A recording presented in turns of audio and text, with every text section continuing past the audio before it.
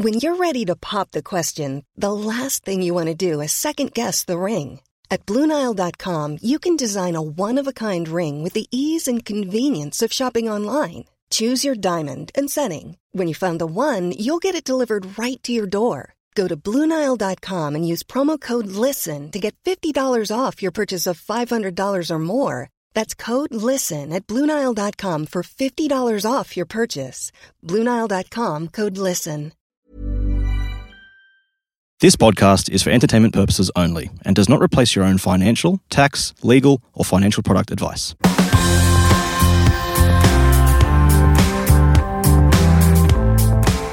Hi everyone and welcome to My Millennial Money Medical. My name's Dev Raga and I'm your host, and in this next 4 episodes we will go through some basic steps or concepts you need to master based on your age when it comes to money.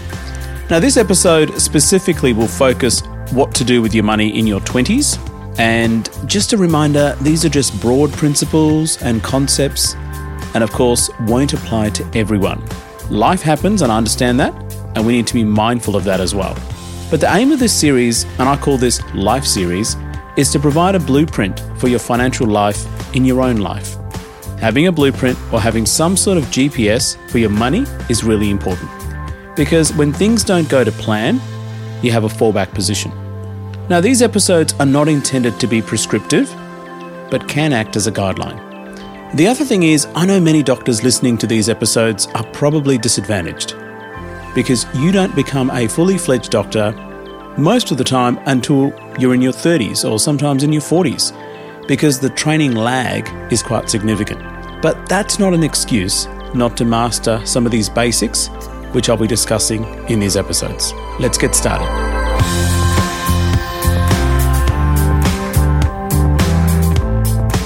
If you want me to discuss a specific topic, or if you have a specific question, don't hesitate to contact me via Twitter or via Facebook. And for those of you that are new to the channel, remember the 3 main aims: education, empowerment, and entertainment. So, what should you do with your money in your 20s if you're listening to this episode? And I know that there are a lot of junior doctors and nurses and allied health workers and just generally non-healthcare workers listening to these episodes. And I know there's a fair bit of medical students and nursing students also listening to these episodes. So when it comes to money in your 20s, I've broken it up into 6 main things that you need to sort out and try and master as much as you possibly can.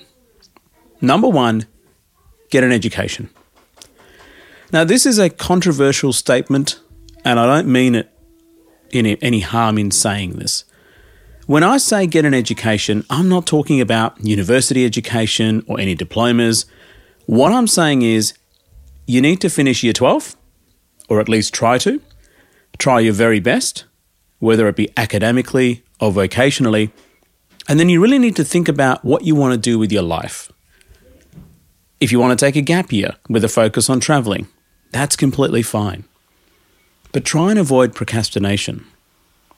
I know plenty of people can be quite critical of this particular step, but I strongly feel the more education you get, the more skills you acquire, for example, trade school, etc., the more likelihood you will end up making more money. Now, education is not a guaranteed way of success, but it's an opportunity which enhances your chances of survival and success when it comes to income generation. Remember, your income is the most powerful tool for wealth creation. Without an income, no matter how hard you try, you won't create wealth. Now, that income can be earned or unearned or via business or other means, but you must be able to generate a stable, successful income over the long term. And getting an education, by all accounts, enables you to do that. Now, within this concept of getting an education, let's look at some of the qualities that a sound education provides. It provides stability. Education provides stability. Once you learn something, you technically can't unlearn it. That's why it's incredibly powerful. No matter what you do or how hard they try, they can't take away your education or learn knowledge away from you. Now, reading is a great way to get educated about practically any topic. In fact, one of the reasons I started this podcast, apart from leaving a blueprint for my family and kids, is to encourage others to pay attention to their finances. Get educated, get empowered, and get entertained. That's been the 3-step motto for this channel. Now, education means generally higher income and a greater sense of financial stability. Now, there are vast amounts of evidence which suggest a higher level of education, that is, the more educated you become, the opportunities to have a higher income level also becomes more. Here are the Australian statistics in terms of median income from the 2017 data. That's the most recent that I could find. If you have an education of Year 11 and below, your median income is $47,318. Year 12, $53,829. If you have any certificates, $61,208. A diploma, $60,605. Now that's interesting that if you go from a certificate to a diploma, your income actually marginally drops. An undergraduate degree, $76,731. A master's degree, $84,072. And a doctorate, $102,977. This is just what the data shows. Does this mean that people who don't finish uni can't make more money? Of course not. Think about the famous people like Bill Gates or Mark Zuckerberg. They're billionaires. They didn't finish university at their first attempt. But there's only one Bill Gates. There's only one Mark Zuckerberg. So the probability game is the probability of income success with education is higher. That doesn't mean it's 100% guaranteed. It's just a probability game. So the odds are in your favour, not against you, when you go out and seek an education. That can be formal qualification or informal education. Now, how does all this compare to when people retire? How likely are they to rely on the aged pension based on their education levels? If they've done just Year 11, the chances of them relying on age pension is around 87% probability. Year 12, 83%. Certificate, 87%, interestingly, goes up. Diploma comes down significantly to 77%. Undergraduate, 71%. Master's degrees, 65%. And doctorate, 55%. So the disparity is not just in your 20s when it comes to education. It is reflected in your older age and during retirement also. Now, the other thing is education provides equity and equality. Education is a greatest equaliser. With education and skills, you get more empowered, and often education needs or leads to more education. It allows people to negotiate what they're worth. This then leads to people to earn higher incomes. And the chances are education leads to social mobility. It allows people to get out of the poverty cycle. The problem I'm finding is, even though Australia has a pretty good education system, it's nowhere near as equal as it should be. There is no way a child or person living in a lower socioeconomic area in Melbourne, just as an example, has the same level of education opportunities as someone who lives in a higher socioeconomic area. This is likely going to apply to your city that you're currently in. This also applies in the country, in rural areas across Australia.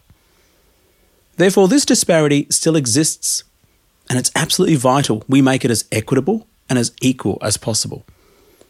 To ensure that every child or anyone who wants to get a good quality education is afforded one, and there shouldn't be any barriers to attaining education.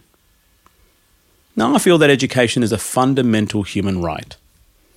Everyone should have access to it, and it should be at the lowest cost possible, and it should be of good quality education. The other thing about education is it provides safety, and that includes personal safety. A highly educated population often leads to greater societal safety. There has to be widespread evidence to suggest that education is inversely correlated to crime rates in societies. Let's look at the evidence. Higher education rates or higher graduation rates in all education levels leads to lower crime rates in that society. That's what the data shows. Areas with higher university enrolment rates have a lower crime rate. Areas which have access to better educational facilities often have a lower crime rate. And the lower the education level, the higher the risk and the higher the chances of incarceration and violent crime. Hence why removing barriers to achieving an education is really important. Now, I'm probably just preaching to the choir, but what I want you to know and what I want you to do after listening to this component of this episode is, if you have kids, if you know of any children, if you know of any friends or family that have kids, you need to let them know that. The stats are that attaining an education, at whatever level you can attain, is going to mean greater financial stability and most likely greater economic prosperity and also greater personal safety. So how is a low crime rate relevant to a financial podcast? Well, the way I look at it is, for me to be a successful person in terms of my income and my wealth and my opportunities, I need to have opportunities to be successful financially. Now, part of that is safety. If I'm constantly living in fear about my safety, it has a psychological barrier to try out new opportunities, whether it be income generating or non-income generating or lifestyle influencing. This has a direct and indirect bearing on income levels, my economic opportunities, and with that has a direct bearing on my ability to save, invest, and earn more money and create wealth for myself and my family. Ultimately, leading to potentially poorer economic output if I'm not able to maximize that. That is, if I spend less money because I have less money, that's not good for the economy.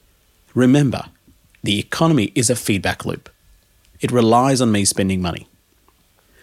And lastly, education leads to a better, productive economy. Me getting an education which is useful for society means I can apply that knowledge to earn an income and try and improve society. That income is part of the economy. Part of that income is saved and invested, and the other parts are spent, and of course, some of the parts are paid in taxes. And those taxpayer funds help support infrastructure, health, education, the basic services that we all use and rely on communally. And any money that I spend drives economic growth. That economic growth means more jobs, more gross domestic product for the country. And more jobs means more demand, higher wages, better opportunities. There's a direct correlation with education levels, literacy rates with a better economy. And if you actually Google this, there's a great UNESCO report about this exact phenomenon. So in your 20s, or if you're in your teens listening to this, try and get an education. Formal, informal, doesn't matter, and do your best. Number 2, pay yourself first, even if you have limited income. Now, I was talking to a medical student the other day, and they're working part-time, and they're telling me, what do they do with their low income? Well, you got to pay yourself first.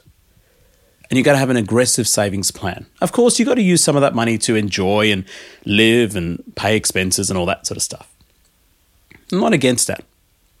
But you need to get into the habit of taking a set percentage and pay yourself first. Now, in your 20s, whatever income you have, you need to save as much of it as possible. Traditionally, I recommend people save 20% of after-tax income. This is on average for all ages, at all stages of life, as a minimum. When you're younger, your opportunity to save more is likely higher. You should have less expenses. You hopefully don't have too many children eating up your food and wealth, literally.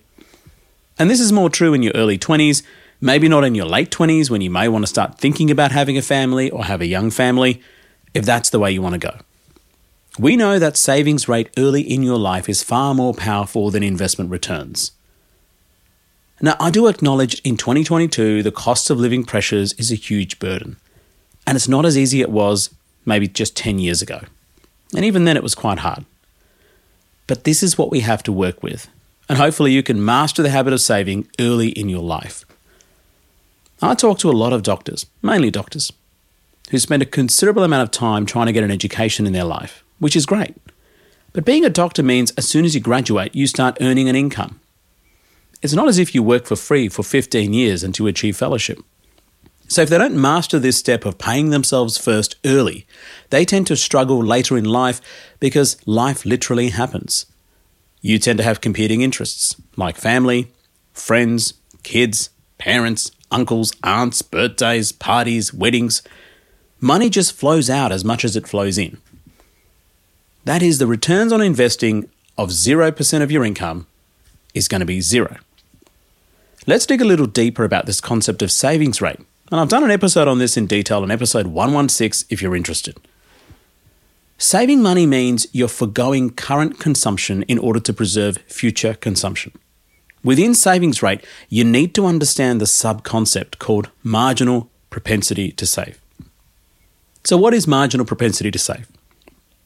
This is when you save a baseline income, say 20% of after-tax income, but suppose you get a pay rise, which healthcare workers often do get every year thanks to EBAs, which are statewide, or private practices, which don't get it automatically but they need to increase their fees. Then how much of that extra income do you then save? Let's use an example to highlight this concept. Amy is an intern who earns $80,000 per year, and after-tax pay in hand is around $51.58. That is $5,158. She saves around 20% of that, which equates to $1,031 per month. Occasionally, she picks up extra shifts and gets paid additional days' work. Now, currently, this is an additional $1,000 per month in extra income. That's after tax.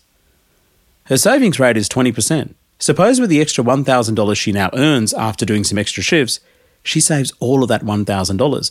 Then a marginal propensity to save is 100%. In addition to the 20% pay yourself money she's already saved. So what affects your ability to pay yourself first then? Number 1, income stability. Number 2, recessions. Number 3, economic shocks such as the COVID pandemic. Number 4 is GDP of a nation. Interestingly, the higher the GDP, the more savings rate of its citizens. Number 5, higher income. Higher savings rate, generally speaking, because less of a percentage of their income is actually spent on essentials and necessities. Number 6 is interest rates. If you have a high interest rate environment, that promotes more savings rate when compared to lower interest rate environments. And this is called the substitution effect. It's actually happening right now. Number 7 is government fiscal policy also affects savings rate. I found this interesting. It seems when the government spends more and increases their deficits, people tend to get worried and save more.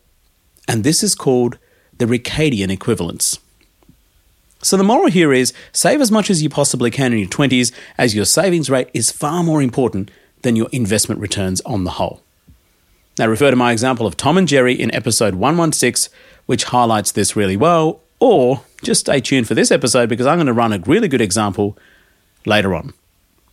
Number 3, do not borrow any consumer debt. I'd like to think most of my listeners are pretty switched on.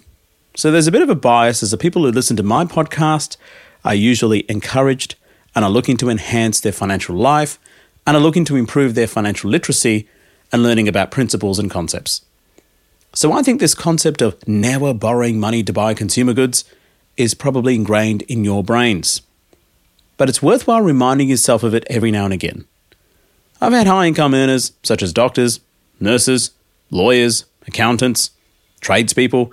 They contact me about their plan to use Afterpay, which, no matter which way you spin it, is a consumer debt product and it's rubbish.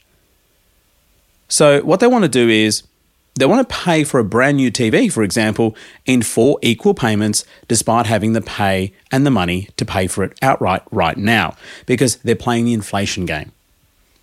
I don't think it's worth the effort. When I speak with multimillionaires, and there are several of them listening to this right now on this channel, I have never once had a person tell me they become a multimillionaire because they used Afterpay or used consumer debt to their advantage. It hasn't happened even once. That tells a story on the process of avoiding consumer debt, and that tells a very important story. I can't stress this enough. Number 4, have a systematic budget that works for you, provided you don't miss pay yourself money. Having a systems-based approach to medicine is really important. In fact, having a systems-based approach to anything in life is really important. Think about it this way. When you get into your car, you're likely subconsciously going through a checklist. Mirrors, seatbelts, wallet and personal belongings secured, seat position, heater, cooler, radio functions, turning the car on, reverse the gear, and then following the rules to get your destination safely and comfortably. It's something we all probably do every single day. This is no different when it comes to finances. I've done a detailed episode on budgets before in this episode's 218 called Budgeting Strategies, or way back in episode 8 in 2018, if you're interested. Now let's look at why having a budget is really important early in your life. Number 1, it's a planning guide. It helps you keep the eye on the prize. Number 2 is you're less likely to spend money you don't have. Number 3 is there's enough evidence to suggest people who budget tend to have more money during their retirement and lead a happier retirement life. Number 4 is if you have an emergency, it's factored in. I'll talk about emergency funds shortly. And number 5 is it highlights problems. Where is your money going? Where you spend your money, which is probably shouldn't be spending anyway. Now, you don't need to have a super accurate budget if you don't want to. I don't. In fact, I don't use tracking apps to capture every dollar that I spend. I kind of figured I don't really care if I spend $3 here or $6 there on a latte every day. That's not going to kill my investing or retirement or future plans. What's going to kill me if I don't pay myself first? That's going to absolutely kill my investments. So having broad targets from a budget for me is really important. I use a simple 30-30-20-20 rule. That's the budgeting method I use. 30% mortgage and housing expenses, 30% living expenses, 20% pay yourself money, and 20% luxuries, because I have a fully built emergency fund. And these percentages are based on after-tax income always. Let's take a quick break, and when we come back, we'll finish off the top 6 things you need to do in your 20s as part of this live series. Be right back. If you're after personal financial advice, don't get it from a podcast. If you would like help based on your own personal situation, head over to sortyourmoneyout.com. Click Get Help and we'd be happy to introduce you to one of our trusted advisors. Our panel of advisors, mortgage brokers and accountants work with clients all over Australia so they can connect with you wherever you are. That's sortyourmoneyout.com and click Get Help. This is Paige, the co-host of Giggly Squad, and I want to tell you about a company that I've been loving, Olive & June. Olive & June gives you everything that you need for a salon-quality manicure in one box. And if you break it down, it really comes out to $2 a manicure, which is absolutely insane. It's also so easy to get salon-worthy nails at home with Olive & June. The difference between how your nails used to look when you did them yourself and now with the Mani system is a complete game changer. The best thing about Olive & June, too, is it's a quick dry. Dries in about 1 minute, lasts for 5 days, and full coverage in up to 1 to 2 coats. Visit oliveandjune.com/perfectmani20 for 20% off your first system. That's oliveandjune.com/perfectmani20 for 20% off your first system.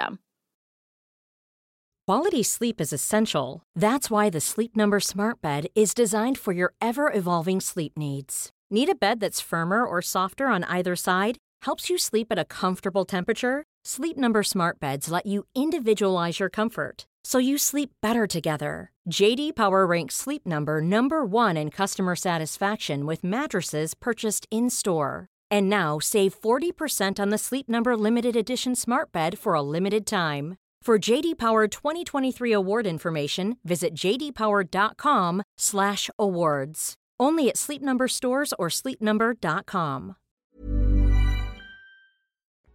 All right, welcome back. Number 5, learn about financial concepts. Start investing and learn about these financial concepts. Number 1, opportunity cost. This doesn't always have to be in money terms, but can also be in time and experience terms. Basically, it's what you have to give up to buy what you want in terms of goods or services. You technically can't spend the same dollar on 2 separate things. So, you need to understand this early in life and make sure you think about it every single time money leaves your pocket. Number 2, compounding. Now, all listeners will know this concept, but what we probably don't appreciate as much is how asymmetrical the rewards are. To highlight this simple principle, here is an example of 2 people, Amy and Robert. They're twins, they're siblings. Amy and Robert both graduate the same year. Amy decides to delay her investing by 10 years, so starts investing at the age of 35. She's a pharmacist. Robert, on the other hand, is an engineer. Robert decides to start investing straight away. Both earn approximately $100,000 per annum. and both are able to save around $1,400 per month. Let's assume a conservative 7% per annum return, an expense ratio of about 0.2%. Where would Amy be at age 65? Well, she'd have $1.58 million in her retirement portfolio. Not bad. Where would Rob be at age 65? Well, Rob would have $3.29 million. Almost twice as much, if not more. The 10 years Amy delayed has cost her $1.7 million. Now, that's what opportunity cost is.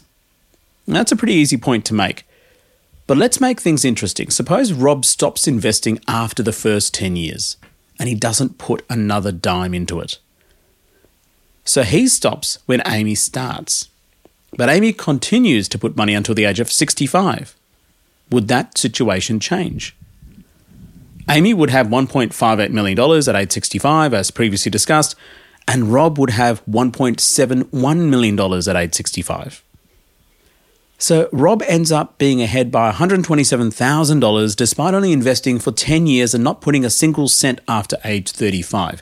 Now, every single time that I explain this to people, particularly young people in their teens, it's like magic. The reason being, Rob has a greater investment time horizon and a greater runway, which means he has a greater length of time for his money to compound, despite accounting for management fees. Now, what about taxes?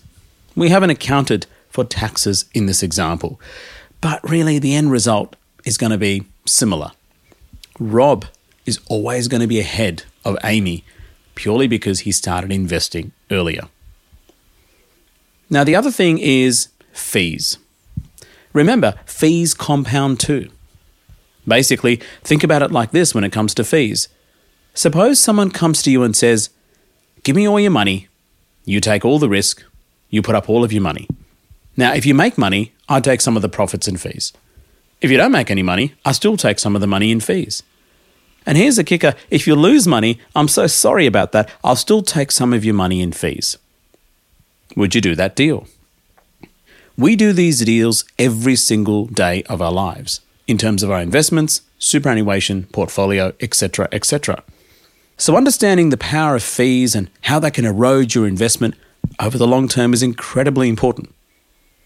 Now, suppose you have a fee structure of 0.15% and you compare that to someone who has a fee structure of 3%. Well, that person that pays 3% in fees could mean a 60% reduction in their overall investments over 40 years. Ignore fees at your peril and make sure you focus on them and ensure you understand them and know what you get in return for those fees. Here's another concept you need to know and master in your 20s. Dollar cost averaging. Briefly, there are two types of DCA. If you have a lump sum, you can either invest it all or split it into equal parcels and invest it over a set period of time. This is the traditional definition of dollar cost averaging. But most people don't have lump sums to invest. So most people will just take a set percentage of their after-tax income, then invest that amount. That is also considered dollar cost average. Know the difference and utilize it. Now, personally, I'm a big fan of DCA because I don't have large swaths of money lying around. So I just take a set percentage of my income and put it aside every single time. So I use the DCA version number 2. The other thing you need to understand is productive assets versus non-productive assets. You got to know the difference between the two. A productive asset usually does two things. Number 1, it has to rise in value over the long term. Number 2, it's got to produce an income during that time because it's productive. A non-productive asset usually only does one or the other. It usually tries to rise in value over the long term, and sometimes it fails, which is why I don't like non-productive assets. Your home that you live in, for example, as much as people love it and consider it as a productive asset, it's not. It's barely an asset. It doesn't produce anything. It just sits there. And hopefully someone in the future will pay more for it compared to when you bought it. Now, that's completely fine. I'm not against people buying their own homes. Heck, I live in my own house and I love it. But don't confuse it with it being a productive asset. Home that you live in is not a productive asset. Here are some examples of productive assets. Technology firms, agricultural firms, manufacturing firms, research firms, infrastructure firms, and examples of non-productive assets, precious metals like gold, cryptocurrencies, and homes that we live in. Warren Buffett has made it very clear. He prefers to own productive assets, either the entire business or a piece of the company. Now, the other concept you need to understand in your 20s is dividends.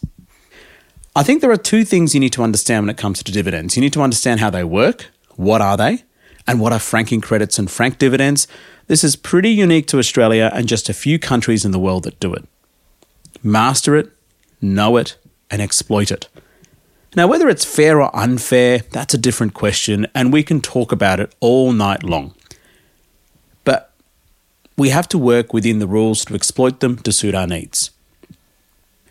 I've discussed dividends and franking, etc. in various episodes.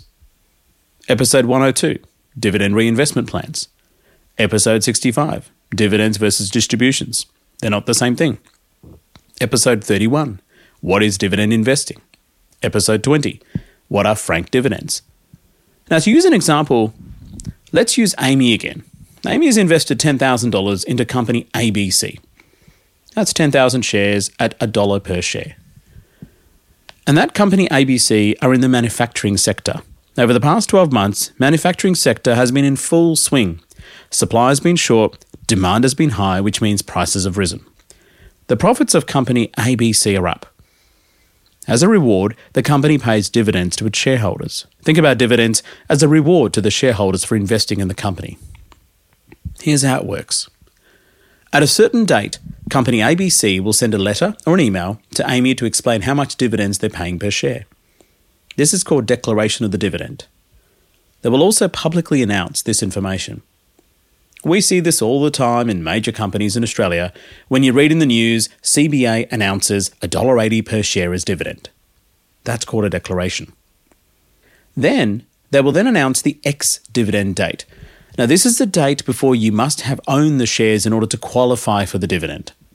On an ex-dividend date, the company's share price often falls by the same amount as the dividend declared. And this means that anyone buying the shares after the ex-dividend date doesn't pay the higher price because they don't get the dividend, so why should they pay it? Now, the payment date. This is the date the company pays the dividend. Usually, this is 4 to 8 weeks after the ex-dividend date. Franking credits. This is where it gets a bit interesting. When a company makes a profit, it pays taxes. The dividends are paid out of the after-tax profits. So when a company pays dividends after tax is paid, it'll often attach a franking credit or imputation credit to that dividend to reflect the fact that the company has already paid tax on the dividend. We know the Australian company tax rates fluctuate between 25 and 30%. But we know that marginal tax rates for individuals is much higher, up to 47%, including the Medicare levy. So it just means you're not double taxed. So when you submit your tax returns, you will declare the total dividend, including any imputation credits, so that you don't pay the 30% tax which the company has already paid. It just means if you're on a tax bracket lower than 30%, you'll get a tax refund. If you're on a higher tax bracket greater than 30%, you just paid the difference. And sometimes, rather than paying cash as a dividend, some companies retain the profits, but offer you more shares in the company for the same value as the dividends. So suppose in the previous example of Amy buying 10,000 shares in company ABC, and suppose the dividend per share is 5 cents. It means the dividend should be $500 per year. Rather than doing this, they may offer $500 worth of extra shares for Amy. Now, given the money is not actually hitting your account, it means you don't need to pay income tax on it yet. That's the key word, yet.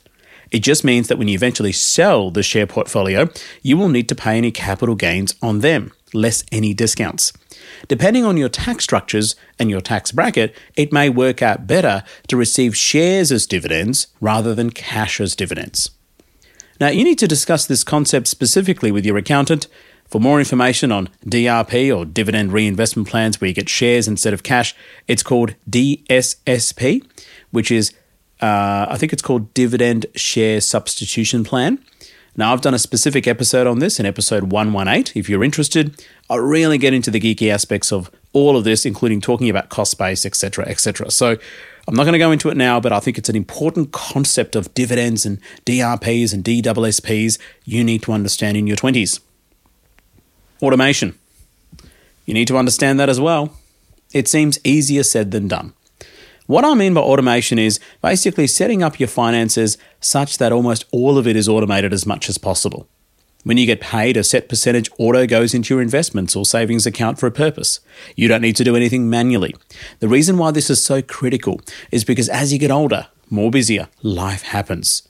It means you're more likely to miss things if you don't have automation and then forget to invest or save. If it's automated, it happens in the background and you're far less likely to miss it. And most of all, far less likely to forget to do it altogether. I speak to so many people who have a huge problem with procrastination when it comes to finances because life happens, especially in your 30s and 40s. So having a system set up in your 20s means it gets easier later in life. As you make more money, you just need to adjust the figures and the percentages, but the systems and automation keeps going on. Lastly, number 6, build your emergency fund. Having an emergency fund is really critical. I recommend 2 separate emergency funds. Now, that's just me. It's basically what most people recommend. You have an immediate fund, which is $1,000 and $2,000 for immediate emergencies like car repairs, home insurance excess, medical expenses, etc. Then you have the next emergency funds that needs to be about 3 to 12 months of either expenses or income. Now, I'm very conservative, so I prefer to have 12 months of income set aside. But in this climate of financial word, I do understand it's not for everyone because it takes a long time to build. So having a bare minimum of 3 months of expenses is completely fine if that floats your boat. And this money is never to be invested. It just sits in a bank account, high interest savings account, or maybe mortgage offset account. It doesn't matter. But it doesn't go into the market. It doesn't go into super. You don't take the money and invest it in property. You don't take the money and invest it in the stock market or buy ETFs or index funds. It just sits in a bank account or it just sits in an account that offsets your mortgage. Why is emergency funds so important? Here's why. A life emergency which happens early in your life can destroy your finances for the rest of your life if you're not prepared. That's a big statement, but it's true. A lot of people think emergency funds are only for people who have dependents of massive commitments. That's not true. I would argue it's far more valuable during your younger days than we're established. Because when you're established, even if you don't have much money or liquidity in terms of emergency funds sitting in the bank account, you likely have sellable assets which you can sell, even at a loss, to make ends meet. Any emergency early in life means you're less likely to be able to afford to fend it off by selling assets because you probably don't have much assets early in life. So you're far more vulnerable earlier in life. And that's why it's far more important to have emergency funds in your 20s and earlier in life than perhaps even later in life. Now, I've purposely not included personal insurance in your 20s because you may not have dependents, but it's not super critical. But if you do want to talk about it, if you do want to have it, that's completely fine as part of your emergency funds planned for it. I think personal insurance is cheaper when you're younger, when you're more fitter, more healthier, compared to when you get older and likely develop some health issues. Believe me, I'm a doctor and healthcare workers are not immune to illnesses, catastrophic emergencies, or even premature death at a very young age. Illness and sickness affects everyone. Most importantly, fending off an emergency with an emergency fund during your younger days allows you to not rely on others. Now, there's nothing worse than having to rely on others' generosity when you're having a life emergency, whatever type it may be. Now, don't get me wrong, it's great to have friends or family to help out, but they have to fend for themselves too. So being less of a burden on them is a good thing for you and others. So having an emergency fund is absolutely critical. So those are the 6 main things that I think are really important to master early in life. Let's call it in your 20s. Now that's about it for this episode. In the next episode, I'll go into a bit more detail about some of the things you may want to focus on in your 30s. So stay tuned for that one. Now remember to leave a 5-star review on Apple Podcasts or whatever platform you may be using, or leave a 5-star rating on all platforms. That's even better. Please leave a positive review. The more ratings and reviews you leave, the more people get access to the podcast, so please keep them coming. On that note, here's a review from Greg Stockbridge. Not sure if that's his real name, but that's what's been written in the review. And Greg writes, I'm a 44-year-old self-employed electrician and have been following your podcast for a couple of years now. I really appreciate the user-friendly breakdown of complex financial topics. Your EV episodes inspired me to order a Model Y, and I can't wait for its arrival. I'm a year or two away from having a 6-figure passive income from my ETF portfolio and would love to hear an episode about how to best protect your income-generating portfolio when you pull the pin and retire. Thank you so much for all of your time and effort making this podcast and this channel. Greg, thanks for the wonderful review and congrats on the Model Y order. Now, I haven't ordered one. I drive a Tesla Model 3 because I haven't convinced my family enough in order to be able to buy the Model Y because they have seen it. They think it's just too small now that we have a dog, etc. But I'm sure you will enjoy it when it does come. Now, I'm recording this episode in September, and every day I now see a Model Y in Melbourne every single day on my route. Not the same car, like various people driving it. It's out there. It looks great, and it's really, really impressive in terms of its price and its range and its features. So if you're thinking about a brand new car in that price range, particularly a European model, if you think about a Mercedes or a BMW, Audi, then I think you need to think about getting an EV. And that Mercedes can be, an EV as well. They have a lot of EV options. Tesla have a lot of options. BMW now, I see a lot of iXs on the road, which is fantastic. I see a lot of Audi e-trons and a lot of EVs from Audi, which is fantastic. When I first bought my EV in 2019, you'd be lucky to see EVs on the road. Every day now, I see EVs. The Hyundai Ioniq 5 is one of my favorite EVs on the road. The Hyundai Kona Electric, which is amazing. Of course, Tesla. Mercedes EQ series. I see a fair bit of Mercedes EQ. I see a fair bit of BMW. I see a fair bit of Audi. Also, Mini Electric. I see them around. Also see the older versions of EVs like Nissan Leaf. MG EV is out now. So there's so many options available. So once again, Greg, congratulations. And hopefully by the time you actually listen to this episode, you may have actually received your Model Y. So congratulations. And I really hope you enjoy the car, which I'm sure you will. Now, to answer your question about some of the things to protect your income-generating portfolio when you pull the pin, when you retire, I've done an episode on deaccumulation phase in episode 125, asset allocation strategies and rebalancing in episode 80, the importance of asset allocation in episode 50, and asset protection episode 130. I hope you enjoy all these episodes. That's it for this episode. Thank you. My name's Dev Raga from My Millennium Money Medical, and until next time, please make sure you stay safe.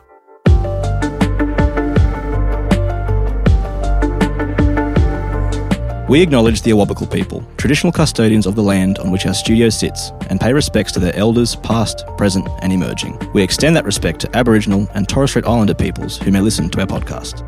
This podcast is for education and entertainment purposes. Any advice is general financial advice only, which does not take into account your objectives, financial situation, or needs. Because of that, you should consider if the advice is appropriate to you and your needs before acting on the information. If you do choose to buy a financial product, read the product disclosure statement, target market determination, and obtain appropriate financial advice tailored to your needs. Simo Interactive Proprietary Limited, the publisher of the podcast, and Glenn James are authorised representatives of Money Sherpa Proprietary Limited, which holds Financial Services Licence 451289.